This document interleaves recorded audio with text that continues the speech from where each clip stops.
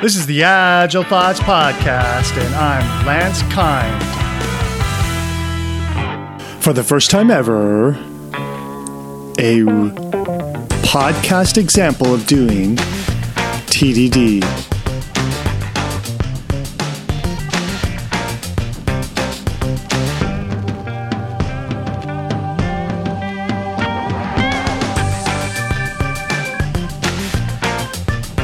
TDD is a clever process.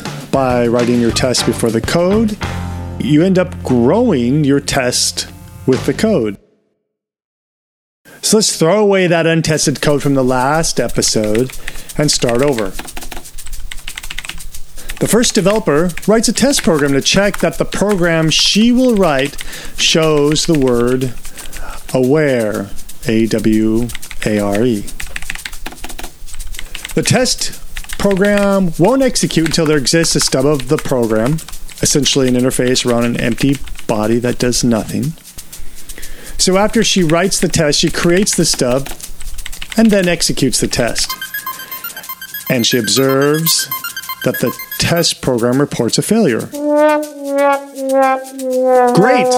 The automated test is now the nagging shrew, driving the programmer to make it happy. The developer adds to the program the ability to produce the word aware, A-W-A-R-E, and runs the test program. The test program communicates with the wanted program and declares that it passes the test.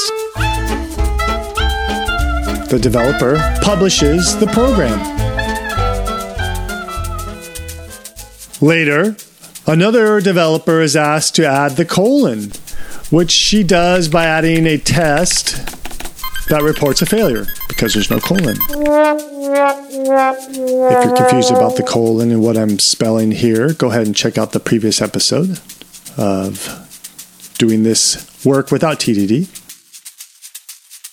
So the test fails. She then makes the wanted program have the colon. When she runs the test program, she executes all of the tests, and both pass: the test that looks for the word aware and the test now that is looking for the word colon. She publishes the code. The third developer doing the NESS, N-E-S-S work, doesn't make the mistake of losing the colon because, as there is a test that explicitly checks for the colon, she doesn't need to guess the intent of the programmers before her. The intent is all captured in automated code, essentially a living document that will complain to the developer when something goes awry. Try to get your Word document to do that. With test-driven development, before you can add more code to a program, your first order of business is to figure out how to test what you want to add. It's a virtuous cycle. If you don't add the test for the change, then the code isn't added. When you add the test that fails because you haven't added the code, then you have to add the code. That's what makes it a cycle.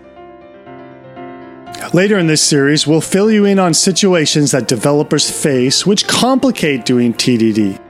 Next episode, we will discuss developer intent and how that could have made collaborative operations in a feudal time period that was busy with a near industrial process for producing a product. And this product is the Bible. So we'll discuss how TDD would help Bibles get to market faster and with fewer defects.